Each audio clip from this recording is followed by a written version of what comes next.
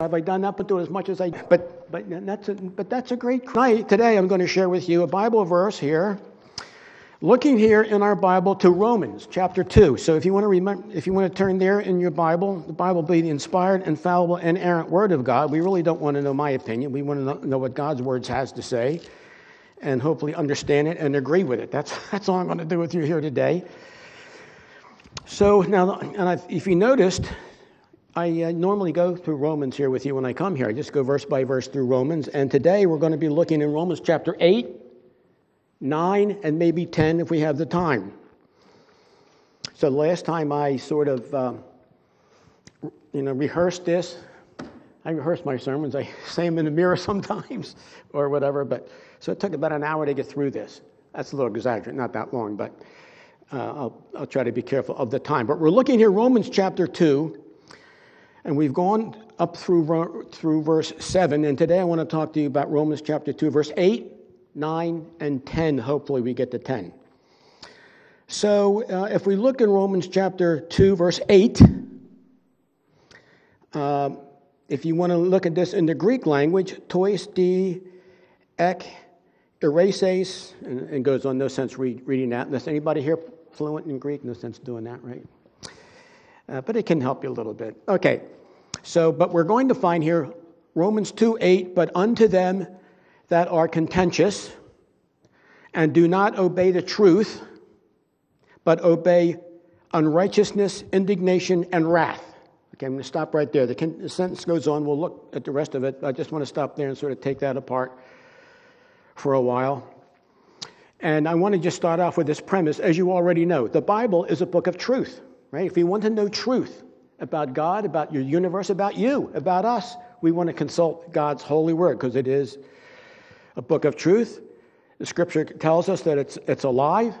Hebrews chapter 4, verse 12. The word of God is sharper than any two-edged sword, piercing, even dividing asunder of soul and spirit, joint and marrow. It's the discerner and thoughts of the heart. Think about that. If sometime you want to analyze this, Hebrews chapter 4, 12, and what the scripture says about itself. It's a discerner and thoughts, intents of the heart, of your human heart and my heart. The word of God knows it. And that's why we want to study it and understand it and comply with it, because it knows what's going on in your mind right now. The Holy Spirit knows what's going on in your mind right now. So when you hold up the Word of God, 1,189 chapters in here, 31,102 verses, 788,280 words, 3,556,480 letters in your King James Bible. It's a lot of information. But that's why we want to study it, memorize it. Thy word, what the Bible says, thy word have I hid in my heart, that I might not sin against thee. So question, I'm getting off track here, but I'm on this. You're a little roll here. Now, how many of you here have a time or a plan to memorize Scripture? Are we doing that? Are we memorizing God's word? You should be doing this. And there's nobody worse in memorizing than me. But if I can memorize them, and I can, and let me give you a challenge. I know you probably memorize, like I memorized Hebrews 4:12, that I could share that with you. And we all have our favorite verses that we memorize. Ephesians 2, 8, and 9, John 3, 16, etc. And that's good. But let me give you a challenge to memorize a chapter. Memorize large sections of God's Word. And it takes some time, but it's a real blessing to be able to. And when do you do this? As you're driving the car or as you have time, let God's Word go into your mind. And memorize verse 1, verse 2, verse 3, verse 1. Go through the chapter. And I think that can be a real blessing to you. So, and of course, we're talking here about the inspired, inerrant, infallible Word of God, the Holy Bible. That's what I'm going to talk about. Ecclesiastes says about itself, about the Bible. It says there's a time to celebrate, there's a time to grieve. There's a time to do this, and there's a time to do that. And I'd like to say to you that there is a time for negativity. Now, years ago, there was a preacher on the radio. It was really good. He's so good. I could not even begin to be 1/10 of what this preacher was. He's probably still preaching. But he said something that really pretty much startled me. He had a pastor's conference, so I went to it. And someone asked, well, now, how can you explain your preaching is so well received and so effective? How can you explain this? And he thought for a while and he said, I do my best to try to keep everything positive. My sermons are arranged in such a way that it's always positive in thought. And I'm thinking, personally, I didn't like that response. Because certainly there are many positive thoughts in God's word. Thy word have I hid in my heart that I might not sin against thee. For God so loved the world, he gave his only begotten Son. These are all, wonderful promises. But there's also negativity in God's word. There's a lot of negativity in God's word. And if we're just preaching the positive, or if I'm going to try and bend a verse to make it positive, that's not my job. My job is to present the word. And there are times when it's offensive, and there's times you may even disagree with it, but at least the job is to present the word of God, and then let the Holy Spirit do its number on you. As we read God's word, it may bring us to repentance, may give us great joy, it does all kinds of things to us, because it's the inspired, inerrant word of God. So having said all that, saying this to get us ready for Romans chapter 2, verse 8, and mentioned that, yes, there is some negative. This is a negative. Look, let me read this again. This is a negative verse, isn't it? Is it not? But unto them that are contentious, talking about people that are contentious, and they don't obey the truth, but they obey unrighteousness, indignation, and wrath. And it goes on, but I'm going to stop right here for a moment and try to focus on this. So this is really, what would you say? It's a negative principle here. So someone would, you're being negative. Well, yeah, the Bible's negative at times, and so this is a negative verse. How else can I present it without being negative? And so you see words like contentious, indignation, wrath. And as you go on, the next phrase says, but unto them. You see that phrase there? But unto them. And that's referring to the unbelieving world. All these people who are contentious and hostile and all of this.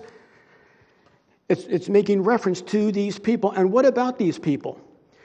It says they're contentious. And that word contentious is erethes. And it means to be referring to a kind of self-seeking or self-fulfillment or self-centeredness is what that word means, that the contentious, those that are contentious. They're self-seeking and they're self-centered. And this text that we're looking at goes on to say, and what else about them? They do not obey the truth. Aletheia, the word truth. They do not obey the truth. And what is this meaning? They have God's word, but they do not. They may have God's word. They may even hear it, may even think about it, but don't obey it. They might memorize it, but they don't obey it. The people in this text, not everybody, but what this text is talking about, they have God's word, they know, but do not obey it. Of course, I don't know hardly any of you really personally, but maybe someone here has that problem. You read the Bible, you can read it, you can quote it, but you don't obey it, and maybe you have a problem obeying it. Or maybe you obey all of it except this little part over here. We all go through those things. So think about that, and it may be speaking to you. I know it speaks to me many times. They do not obey the truth. And this can be, and I'm sure this is a problem within churches in general. You have a congregation who love the Lord, who are saved, but yet there's little aspects over here, they sort of ignore this part over here because the Spirit of God wants to speak to you about a particular issue, so you sort of shy away from it. Well, that's what we have in here. They do not obey the truth. So, by the grace of God, that does not refer to us. Hope it doesn't, that you know the truth, but you don't obey it. Now, that's the problem. It's one thing not to know it. It's another thing to know what the truth is and to ignore it or be disobedient. But here we have in our text, in this verse, in Romans chapter 2, verse 8, people who know the truth, but they sort of reject it. And as I'm putting this together, I'm thinking, that reminds me a lot of America. We are a Christian nation, but right now I think our country is really in a mess. We tend to be, of course, on our leadership, is leading us away from God's word. And there will be a high cost for this if this continues on. By the grace of God, maybe the Lord will, send a revival, send something or someone to change the direction of our country But as I see it, we're heading quickly to some real serious problems unless the Lord does something. Maybe send us a revival, arouse his church to do something to bring us back to righteousness and holiness. But by rejecting the truth, what happens when we reject the truth? When the churches reject the truth, as was mentioned in Sunday school, which was very good Sunday school class, these things are happening in our churches. The church is neglecting the truth or twisting the truth, attempting to be popular or maybe acceptable. But praise God, the Bible Presbyterian Church and denomination stands for the Word of God. And if that means you get rejected, so be it. If that means people turn on you, so be it. Stand for the Word of God. In fact, I think we can expect that. If you stand for God's Word and don't compromise, there'll be that faction of people who they don't like this. They'll turn from you and turn from the Lord and go where they can hear something they want to hear. But you want to follow God's Word, follow the truth. And here we're looking at this text here. The people are rejecting the truth. And when you reject the truth, you know what you do? You give credibility to superstition, which the Gentiles followed. You give credibility to various inventions that the Jews followed. If you go back in the time of Jesus, the Gentiles had their issues, the Jews had their issues, which drew them away from the Lord and following him.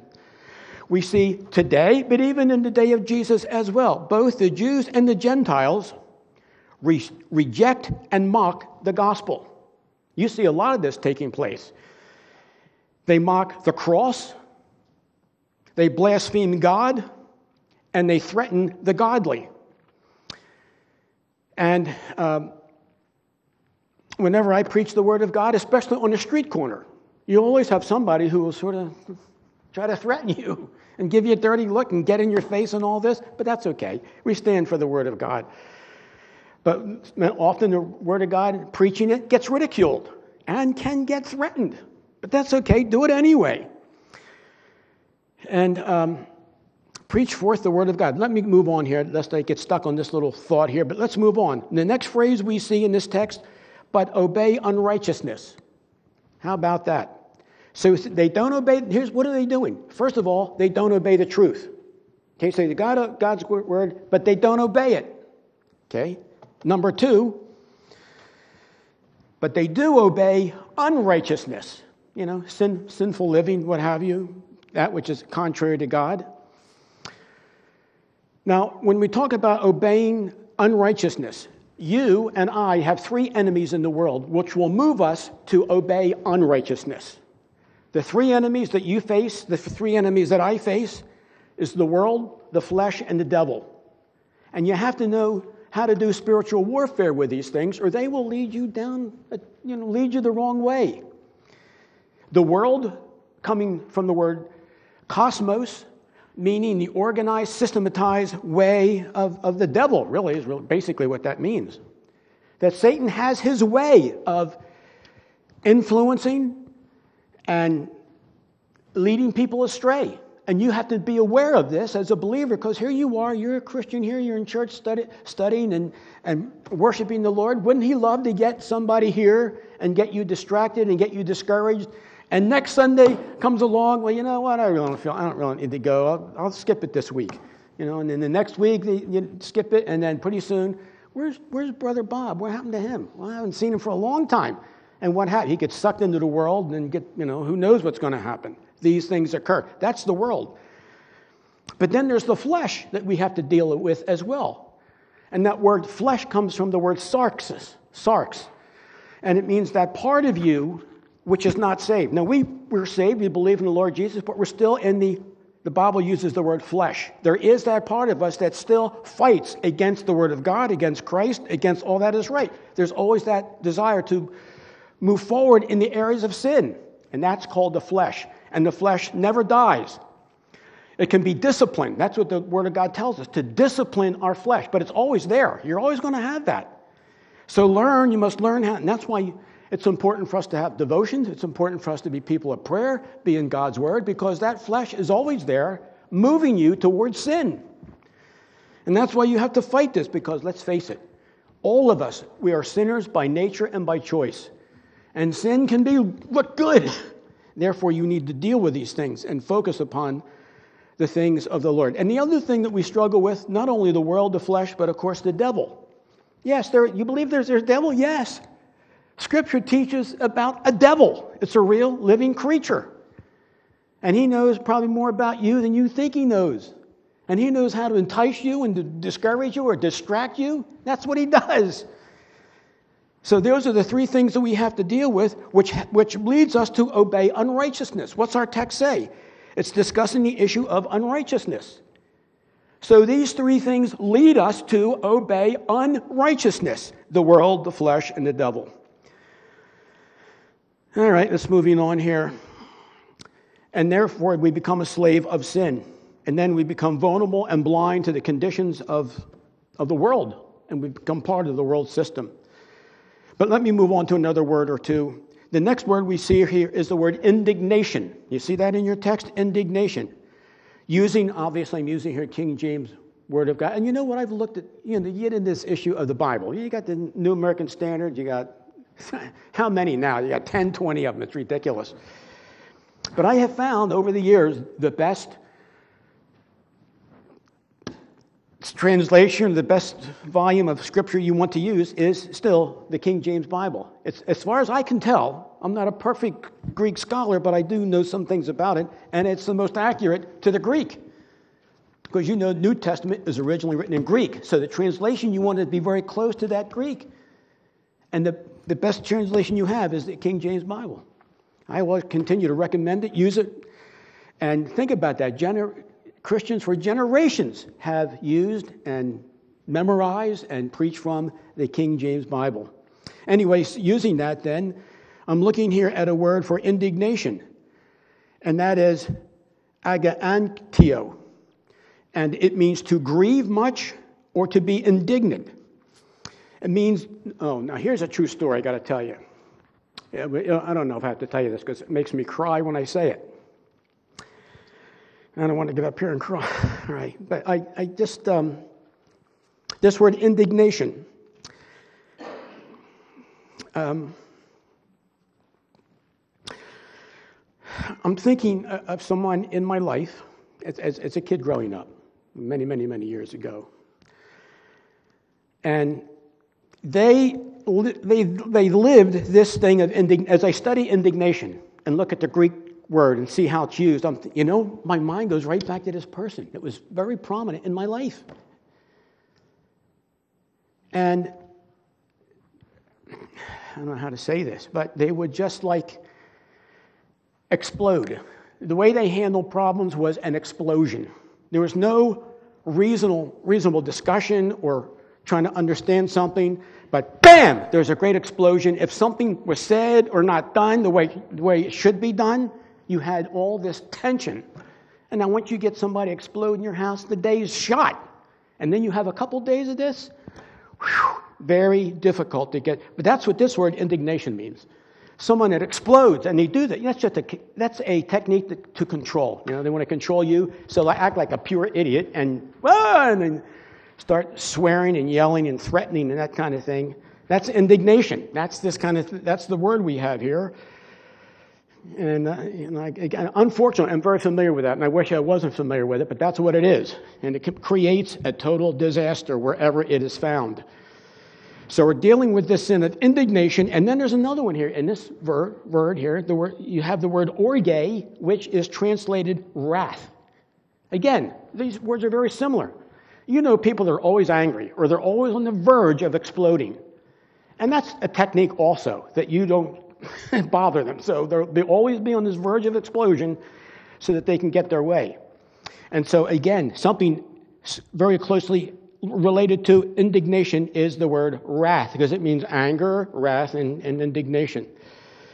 But you know what? Now again, the Bible, wonderfully, God's word, what? It's a book of truth. It doesn't change nasty situations, but it also presents wonderful things as well.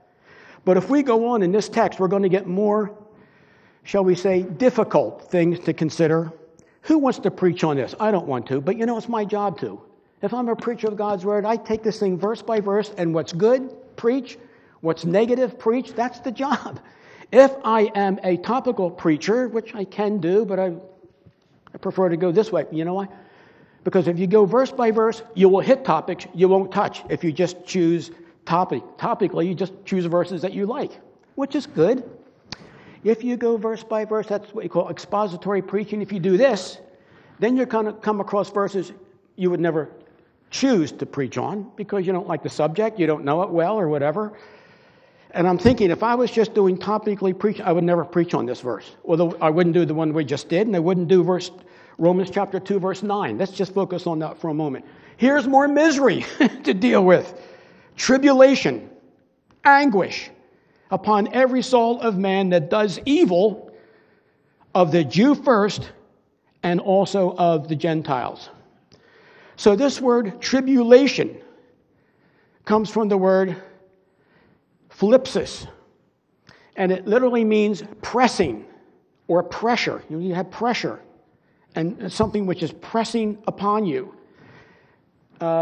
Well, we're still in the middle of winter. I was going to say summer's coming. That's a little bit off, but yet it will be coming. And we go swimming, and you go in the water. But what happens when you go into the water, and you're under the water?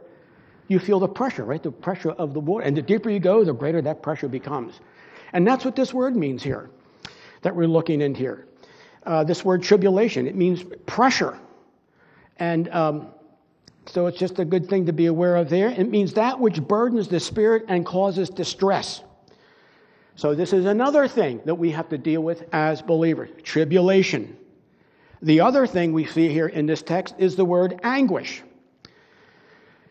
And that means an emotional narrowness of room, calamity, anguish, or distress. Now, you know who is good in teaching on this? I don't know, he's not very prevalent anymore, but maybe you've heard of him, maybe you've read his books. And that's a Christian psychologist. Now, you got to be careful of them, because a lot of craziness goes on underneath that. But sometimes there are one or two, I think, that may have something to share. So there was this Christian psychologist, Clyde Narramore.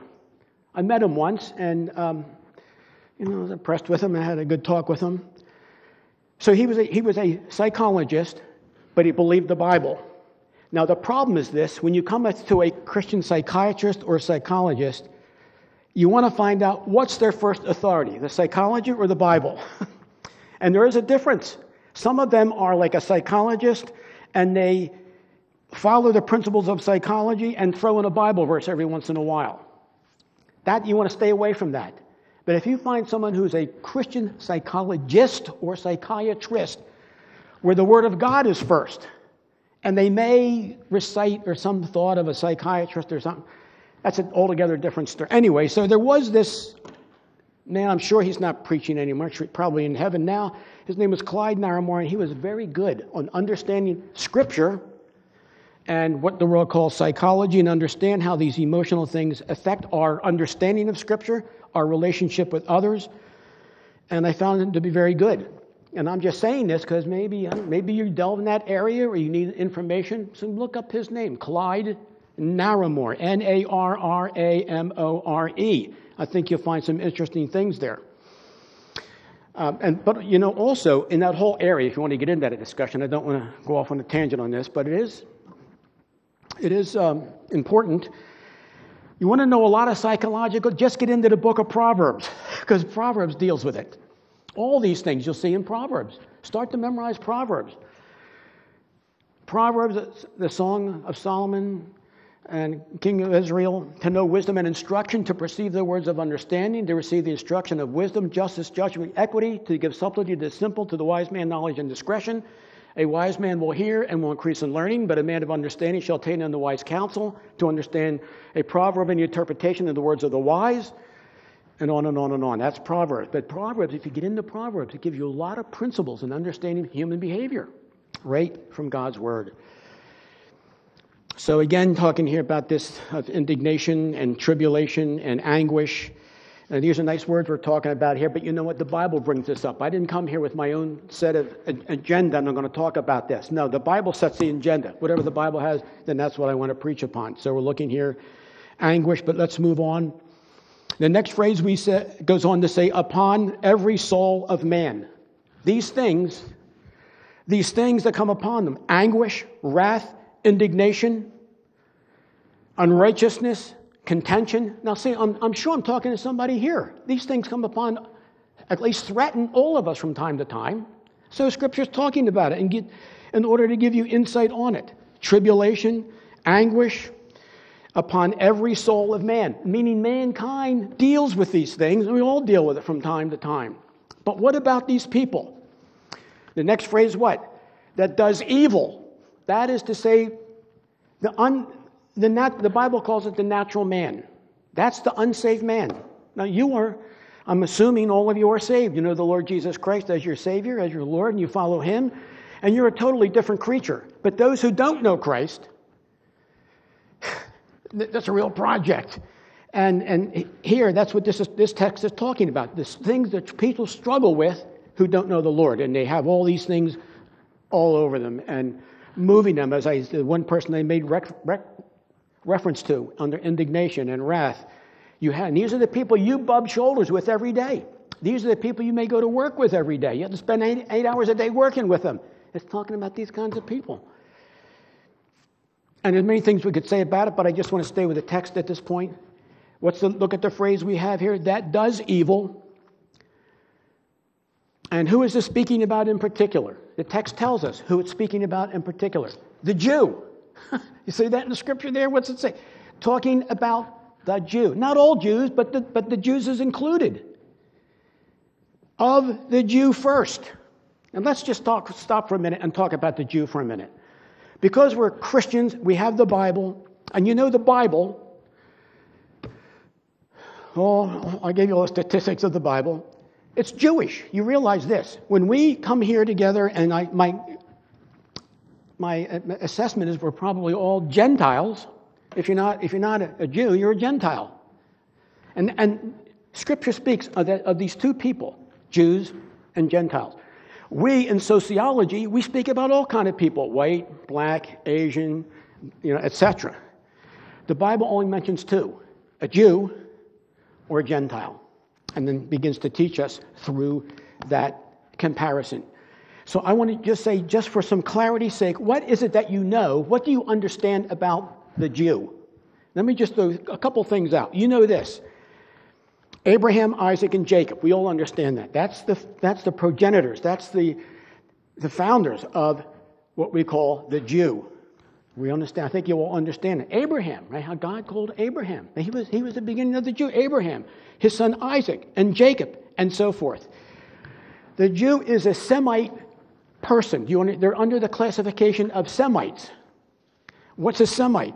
A Semite is a person from Western Asia or Africa. They tend to be what the world organizes as Semitic people. They're Semites. Abraham was a Semite.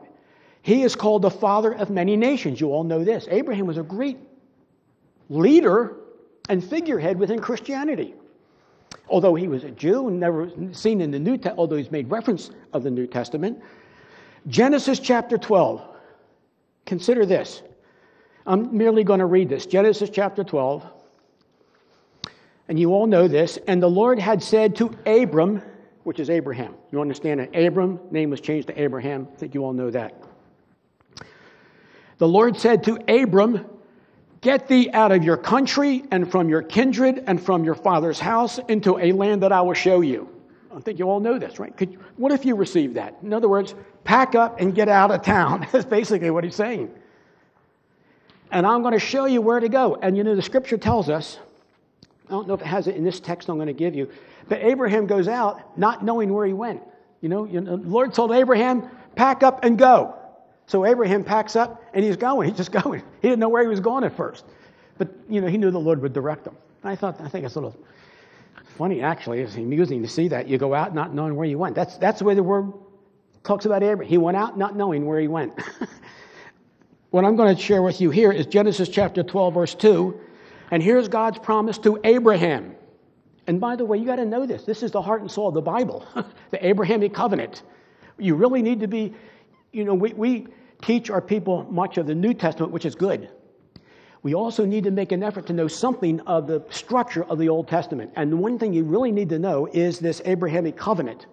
So I'm just expounding on this right now. Verse 2, Genesis 12:2. And God promised, I will make you a great nation.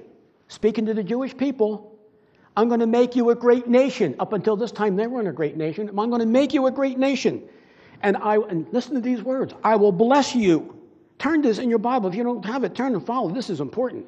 We're talking here, Genesis chapter 12, verse 2. I'm going to make you a great nation, and I will bless you and make you a great nation, and you shall be a blessing. And I will bless them that bless you and curse them that curse you.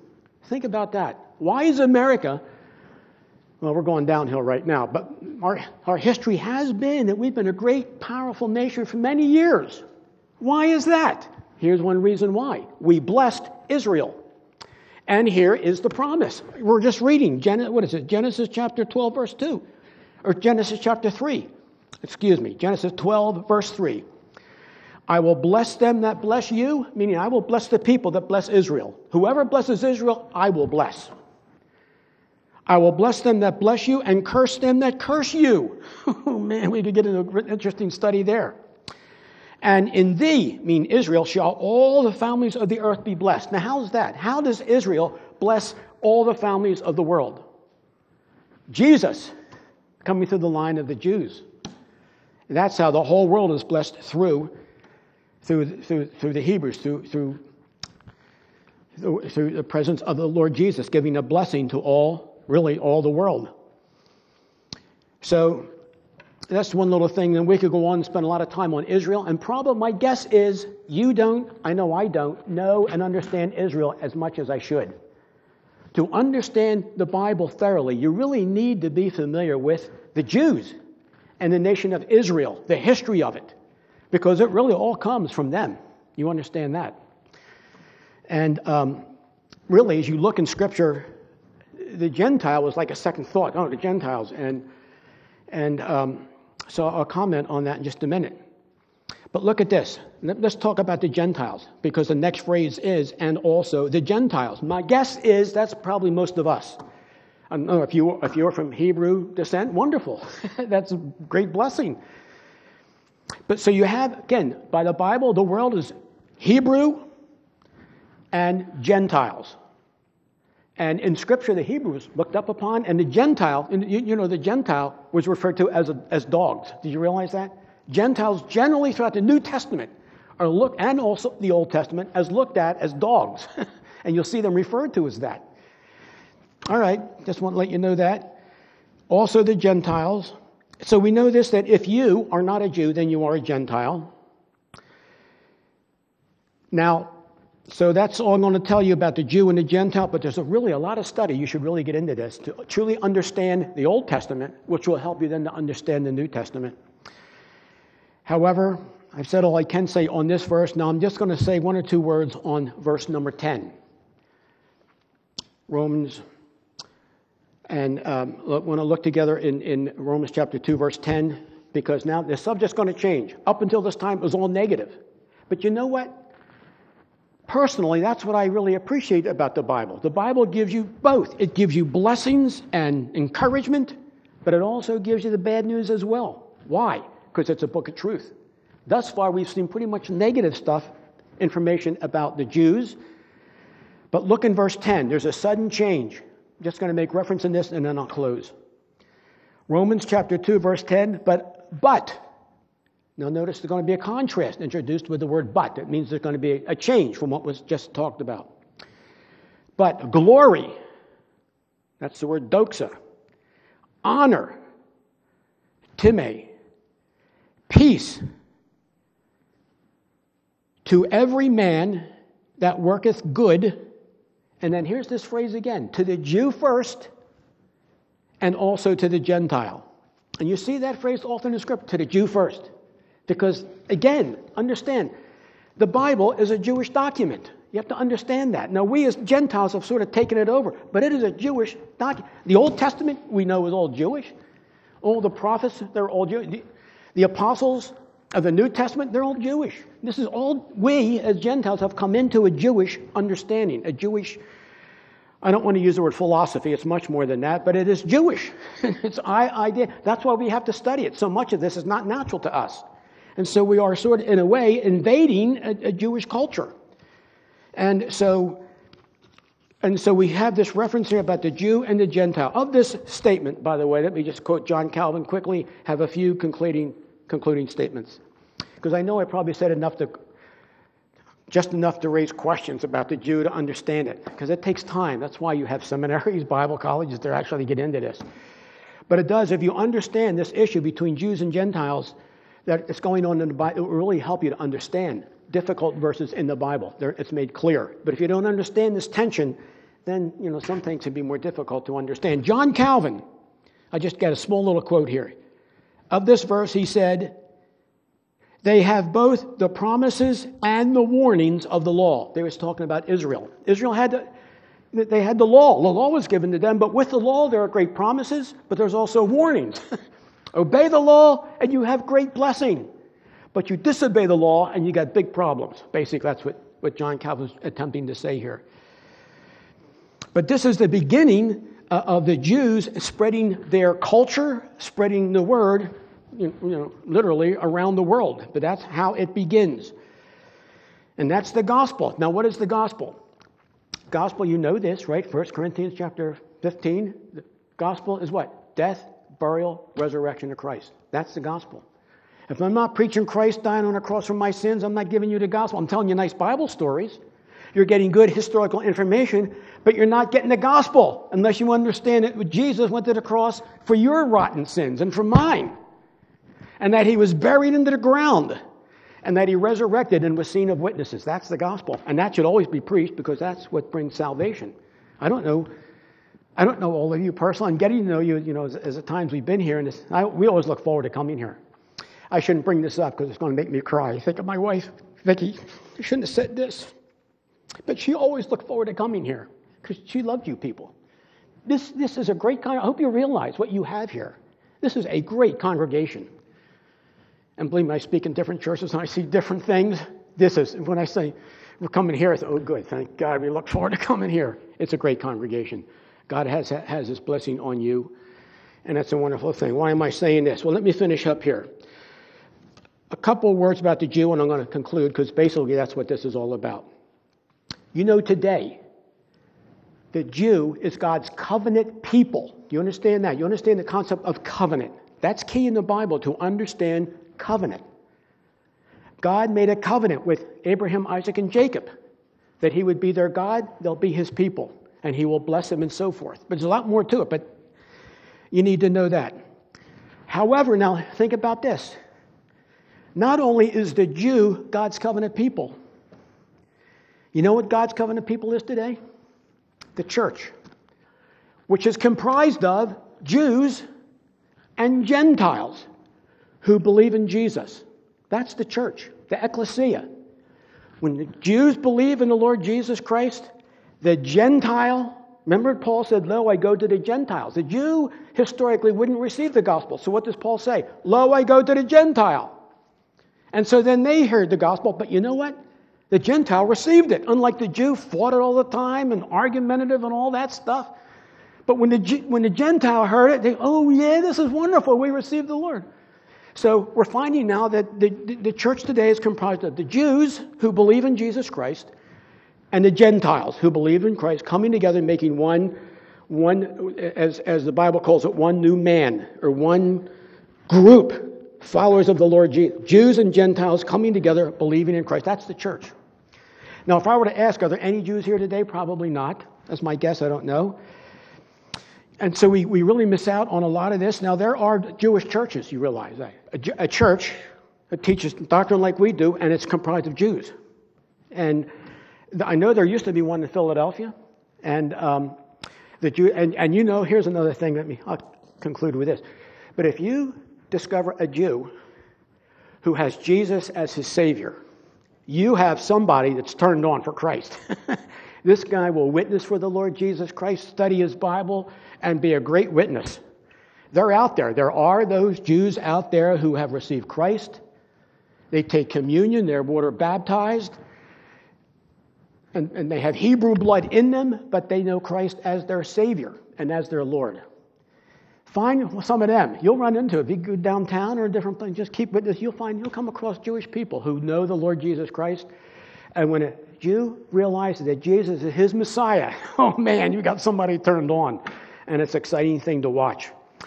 And so that's what we conclude here in our thoughts about the Jew and the verse that we have here.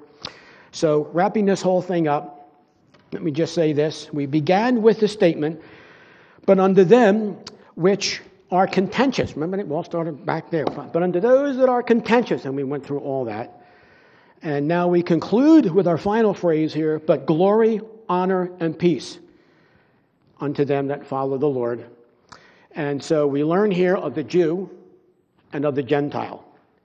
Again, nothing more beautiful than when the Jew and the Gentile coming together, faith and... But you see, the Gentile also had to leave his... You say, well, the Jew had to leave some of the ordinances of Judaism. That's true.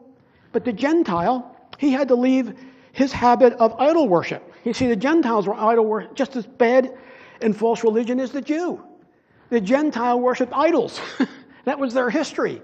So for a Jew to get saved, he's got to leave the idols and come to Christ. For a Jew to get saved, he has to leave their false doctrine and come unto the Lord Jesus Christ. So they all have to leave all this and come into Christ. And then that's what the church is. The Gentile coming together in faith, the Jew coming together, making, as the Bible calls it, one new man. And that is what we call the ecclesia, or translated into English, the church. And that's what we are. And it's a beautiful thing, by the grace and mercy of God. One other thing, and I will conclude with this. We talk about the grace and mercy of God. Now, how about the grace and mercy of God on you and on me? That he would have you to be a believer in the Lord Jesus. You could be walking out here in the street, lost, confused, angry, and ruining your life. But you know what? The Lord called you out of that. Remember the scripture talks about those who are called. Romans 8:28. All things work together for good to them that love God, to them who are the called according to his purpose. Remember that? And that's what you are. If you believe in Jesus, you are the language of the Bible. You are the called. And that's a special recognition on you. He's called you. And when the Lord calls you, that call is effectual. It is irresistible. You will come. If the Spirit of God calls you to Christ, you will come. There's no such, no, I don't want, none of that. When the Lord calls, you're there. And isn't it wonderful? You believe in the Lord Jesus as your Savior. There was a point in time when he called you, and you answered it, and here you are, part of a local church, in love with the Lord Jesus, having a bright future. Think about this. Think about your future. Think of all the promises that are here in God's holy word that apply to you.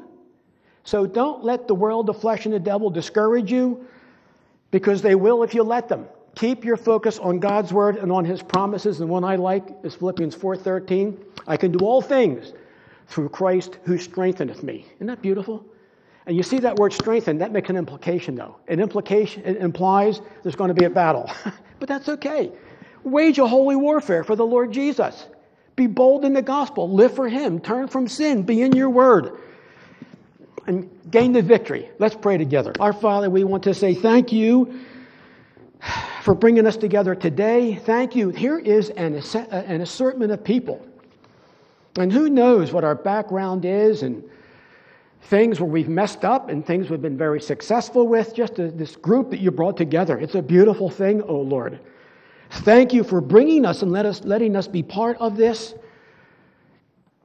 And help us to continue to merge together as one unit for the glory of God.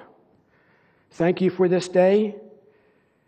We thank you for the word of God. For God so loved the world, he gave his only begotten Son, that whosoever believes in him should not perish but have everlasting life. Thank you, O Lord.